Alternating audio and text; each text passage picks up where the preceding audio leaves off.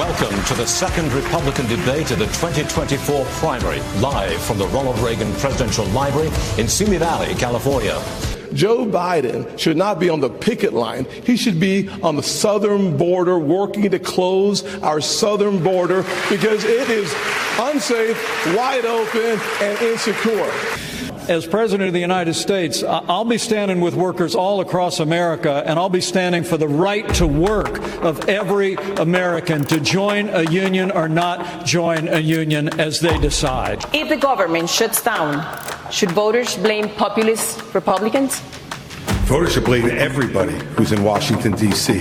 Where's Joe Biden? He's completely missing in action from leadership. And you know who else is missing in action? Donald Trump is missing in action. He should be on this stage tonight. He owes it to you to defend his record. No one up here is going to call you Donald Trump anymore. We're going to call you Donald Duck. I have a radical idea for the Republican Party. We need to win elections. And part of how we win elections is reaching the next generation of young Americans where they are. So when I get into office, I've been very clear. Kids under the age of 16 should not be using addictive social media. This is infuriating because TikTok is one of the most dangerous social media apps that we could have. And what you've got, I honestly, every time I hear you, I feel a little bit dumber for what you say. Welcome to Politics is Everything, where every time you hear us, you feel a little bit smarter from what we say. I'm Kara Ong Whaley. And I'm Kyle Kondik. So approximately 12.8 million people watched the first Republican presidential primary debate in August when the GOP candidates faced off in Milwaukee. We still don't quite have viewers of numbers in, but the second debate was on September 27th and held at the Ronald Reagan Presidential Library in Simi Valley, California. There were 7 Republican presidential candidates who participated, a slight quote-unquote winnowing. Arkansas Governor Asa Hutchinson did not qualify for this debate, but South Carolina Governor Nikki Haley, entrepreneur Vivek Ramaswamy, Florida Governor Ron DeSantis, former New Jersey Governor Chris Christie, South Carolina Senator Tim Scott, and former Vice President Mike Pence all participated. And Ron DeSantis, of course, the one-time top challenger to Donald Trump, who's kind of fallen off. And it's funny that that's the last name you mentioned, just because as I sort of felt this watching it, and I think other observers pointed this out too, that he's kind of running this front runner strategy when he's like hopelessly behind Donald Trump. I mean, because he's not really engaging with the other candidates all that much. Well, polls don't win elections, voters do. Oh, yeah, that's right. But the polls sometimes tell us something about what those voters might do. I mean, you bring up the first debate, like what changed over the past month since the first debate, which I think was August 23rd. And, not a whole lot did. I mean, Trump clearly didn't pay any sort of penalty for not participating in the first debate. Some of the candidates tried to make a note of his absence, which I think it's reasonable for them to do.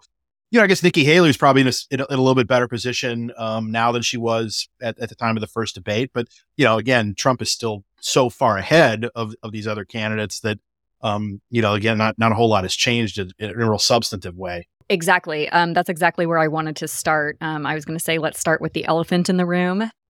Right. Get it? Or the elephant not in the room. One of the elephants not in the room of elephants. Right.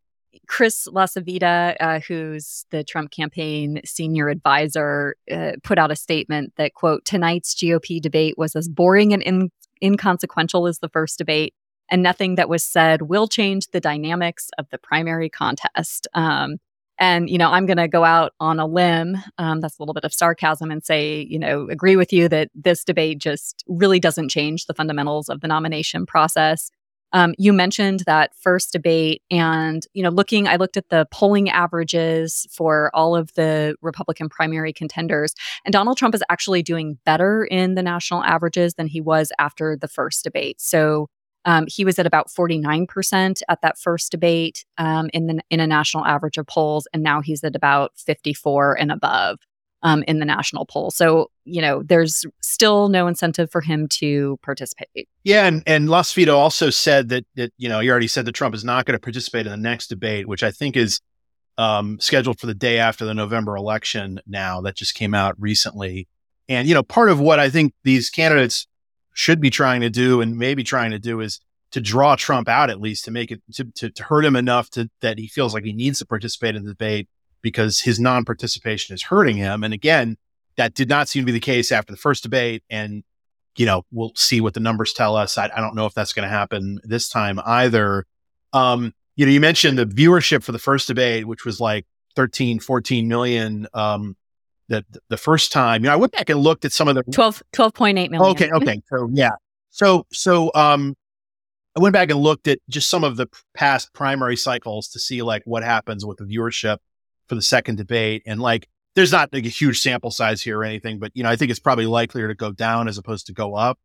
So my guess is that viewership is going to be lower, particularly because there were no new candidates on the stage. It was on Fox Business as opposed to Fox News, which, Fox Business, probably if you've got Fox News, you got Fox Business too, but it's not as big of a network or big of a cable network as Fox News is, even though they're related.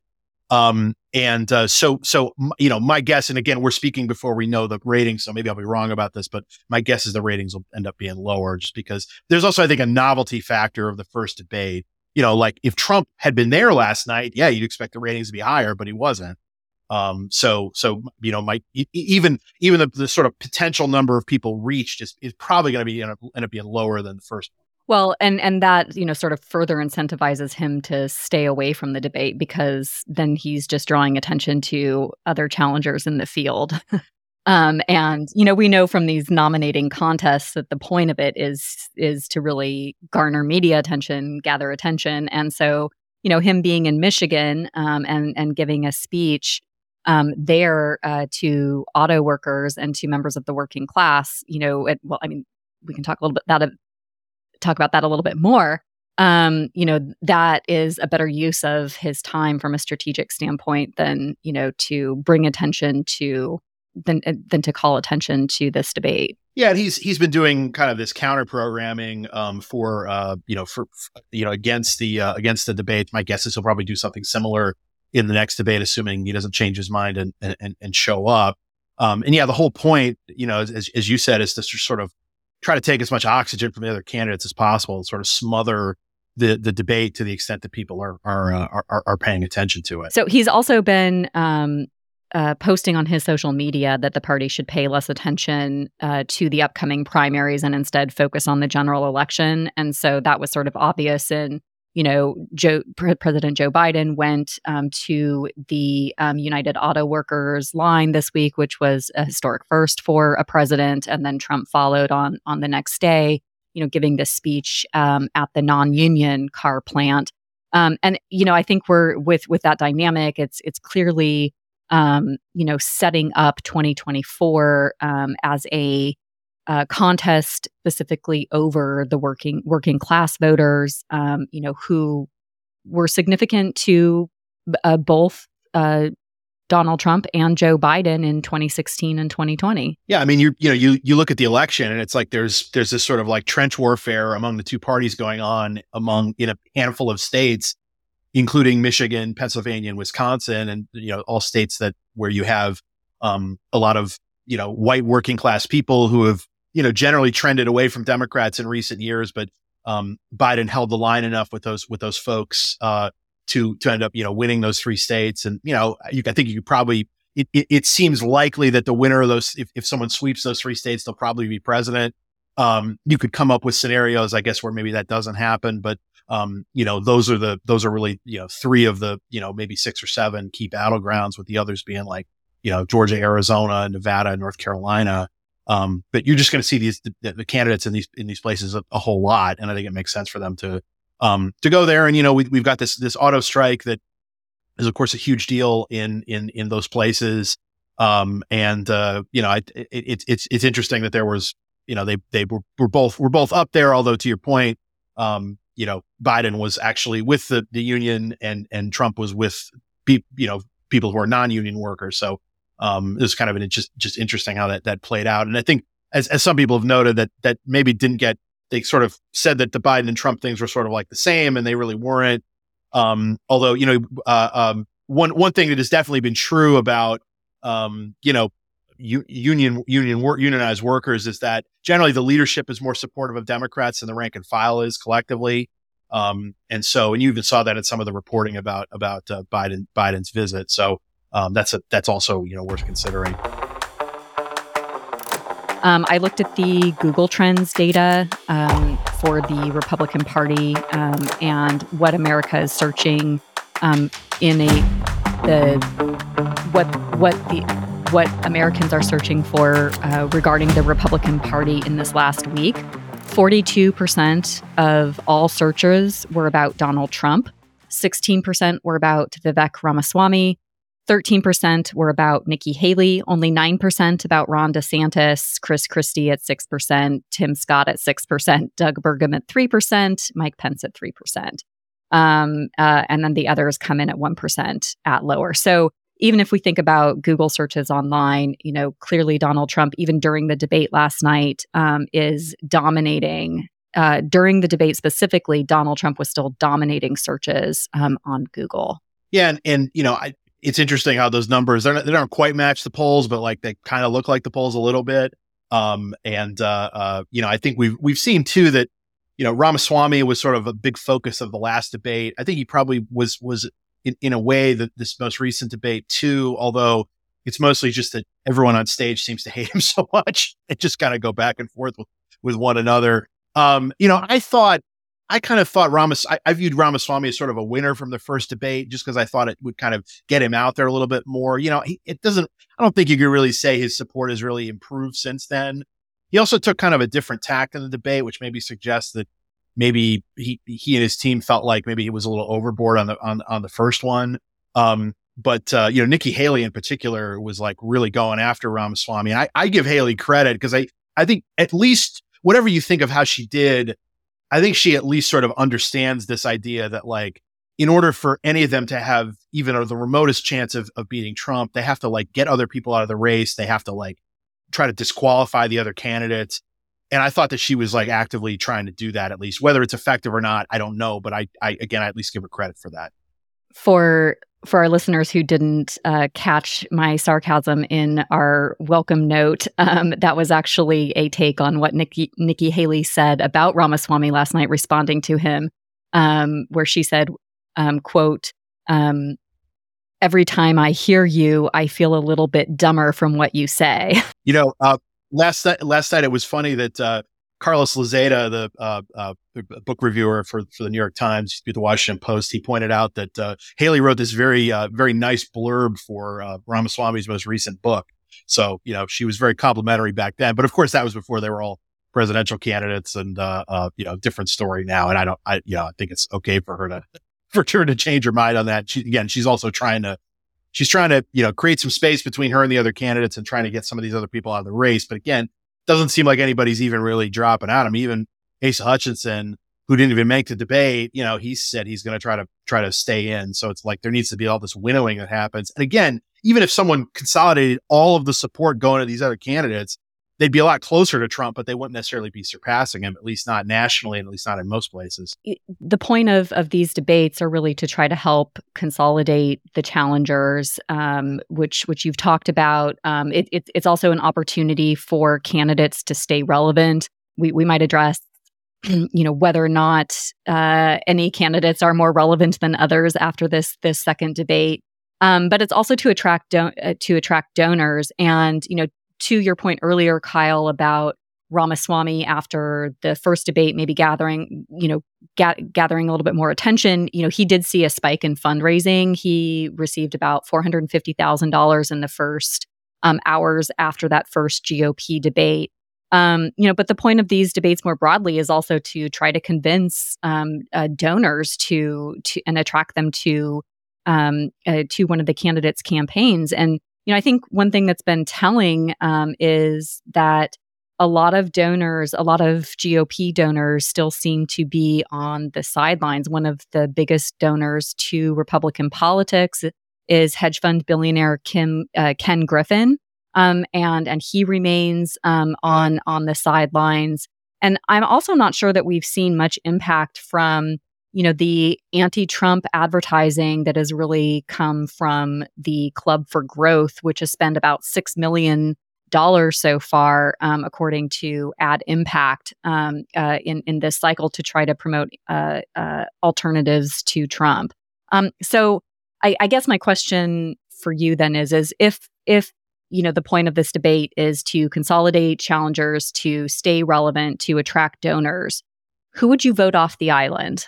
Well, I mean, I think Pence is pretty clearly going nowhere as the sitting vice president. It was actually, they placed the candidates based on their poll ranking, and Pence is the was the former vice president, he is not he's not even that close to the center in terms of the ranking, which shows where he's at in the polls right now, and he just seems that where the party is just kind of passed him by. Who is still who could you imagine outside of Trump getting the nomination? I mean, I think you could still say that about DeSantis. I think maybe Haley, and then I don't know if I would even name anybody else. And again, it's not even to say that they're likely to win the nomination. They're not.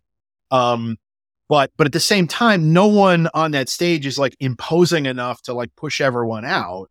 So it's just it's this for the again the non-Trump Republicans, it's this collective action problem. But again, even if it was just a one-on-one thing versus Trump, it's not clear that any of these candidates could beat him either. So I mean, I guess if you're a non-Trump Republican, you just have to hope that like the polling right now is just a mirage, and that we get to like December and January, and it turns out that Trump's support is not actually as strong as it looks. I mean, there was some, forget who it was, but there was some polling recently that was asking like Republicans, like, are you only Trump? Are you considering other people? Are you not considering Trump? And that poll actually presented like, hey, there's, the Trump's sort of floor is maybe not as high as it might look. And so maybe there's just something we're not seeing here that he just doesn't actually have it when it gets to when it gets down to the actual voting. But again, to believe that, you have to believe that like this guy Trump, who's been so dominant within the GOP for the last close to a decade now, has artificial support within his own party, which doesn't actually seem realistic. It doesn't pass the smell test. But again, that's what these candidates have to be hoping for. To your point, I've also seen in a recent survey, that Trump's numbers among primary supporters don't look quite as high as the national polling averages when the questions are framed a different way, or if respondents are given the choice of, are you considering other candidates? That percentage is a lot higher than the combined support for all of the other candidates besides Trump. So it looks a little bit more on par, that a second candidate would be a possibility. But again, it seems like some consolidation has to happen in order to really get there. It could also be almost like kind of like this social desirability bias in the sense that like people maybe they might in this instance be overstating their willingness to consider another candidate. It's like when people are asked about, hey, would you consider voting for a third party candidate? It's like, oh, well, maybe I would consider it. Maybe I would give it 5 seconds of thought, but I'm not actually going to do it. And so that's the flip side of this, that like, oh, well, maybe people are indicating more open-mindedness to other Republicans than maybe they actually would demonstrate with voting. And so that's sort of the flip side of it. There was a broad range of issues discussed during this second Republican presidential debate. And, it really ran the gamut from foreign policy and national security to civil rights issues. Immigration was a big topic, healthcare, education. I mean, everything was covered. All of the candidates only overall, if you look at airtime, only received, from a few minutes at the one end of the spectrum to like maybe 13 and a half minutes for someone who was able to speak the most. And I think one of the things that really strikes me is if we look at coverage of the debate, it's characterized as chaotic, feisty, and there's lots of mentions of issues, but I don't know that there were any substantive takeaways about where the candidates stand on any of those issues that were covered, with the exception maybe of like Nikki Haley on foreign policy and national security. Yeah, I mean, look, there are differences, although, I think also a lot of times these debates when it's the opposition party trying to nominate someone to go up against the sitting president, it ends up being a lot of just repetition of like pretty standard kind of like talking points from one side or the other. I mean, I would say the same thing about like the Democrats in 2020. And so it's just becomes like, oh, well, we shouldn't be fighting each other. We should be, fighting against Biden or Trump in the case of 2020 or what have you. But I think by doing that, you make yourself a little less distinct. And what I think the candidates maybe should be doing is trying to, well, first of all, sort of like dominate the stage and like get the most speaking time and come out of it making news. But also to sort of like come up with things that are unique and appealing. And, it is sort of difficult when, to your point, the time is all splintered and a lot of, inherently, I mean, they're all members of the same party. So they are all going to end up sounding similar on a lot of different things and particularly pitching themselves in opposition to the other party, which isn't represented on the stage at all. I also wonder, like, should we be reframing how these debates are even structured? When there's only 2 hours and so many candidates, I think there's an opportunity to ask different kinds of questions. Friend of the Center for Politics, John Dickerson at CBS, really makes the case that I think we should be paying more attention to about asking candidates questions about the skills they'll actually need when they get to the presidency. That might be helpful, but maybe also honing in and diving deeper into issues that really matter to Republican primary voters, rather than spending time on issues that are of less importance. Yeah, and you also have to ask yourself. I mean, the sort of the bar for entry gets higher and higher as you go further into the debate season. And while this is better than having 20 candidates over 2 nights when it's really just difficult to take everything in. My guess is you'll probably see a slightly smaller stage, and that's probably helpful because again, there are, even on a stage with 7 people, there are still, more candidates than not who don't seem to have any feasible path at all. Again, it's easy for me to say that, the candidates themselves have to have some belief, but, it would probably be, more interesting and more substantive and with just fewer people. Kara, you did have a piece in the Crystal Ball today with your intern about women presidential candidates. Obviously, there's one on the Republican side, but just how it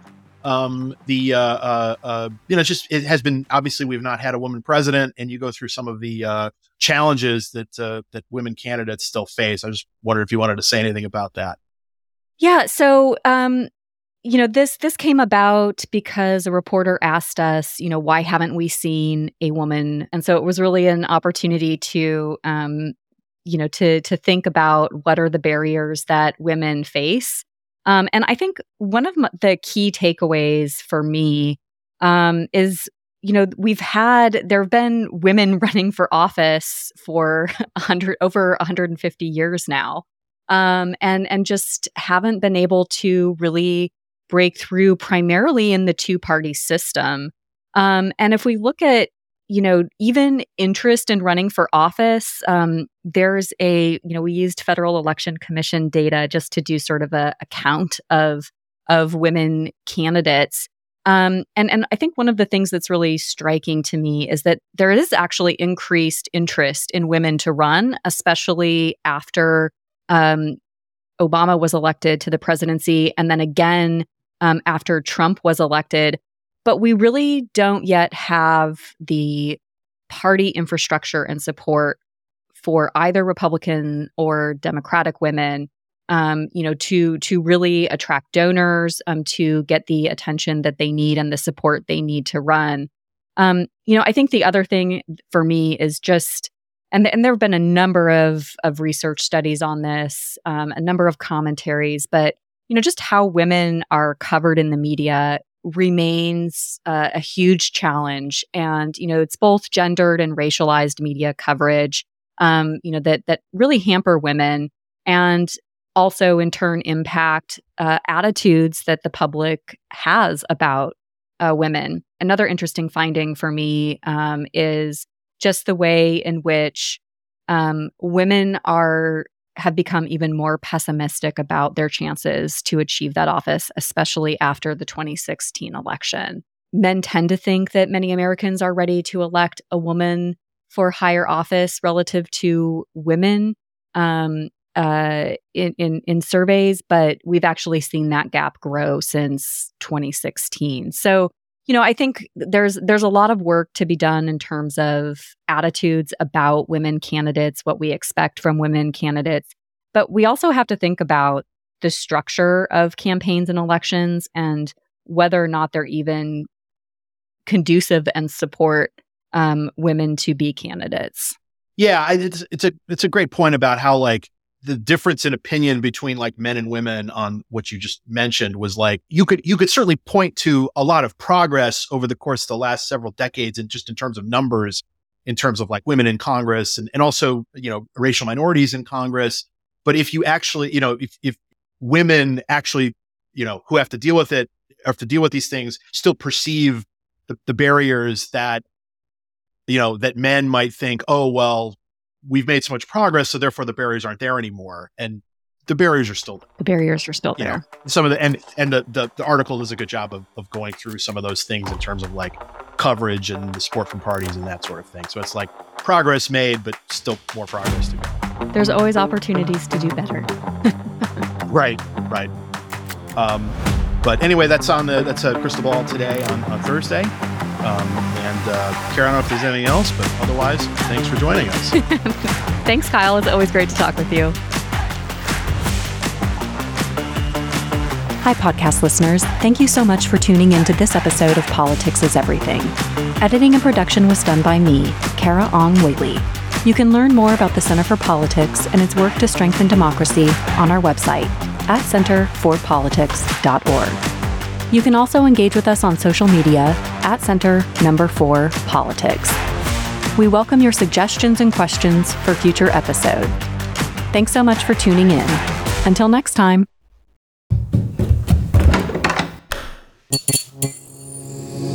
This podcast is part of the Democracy Group.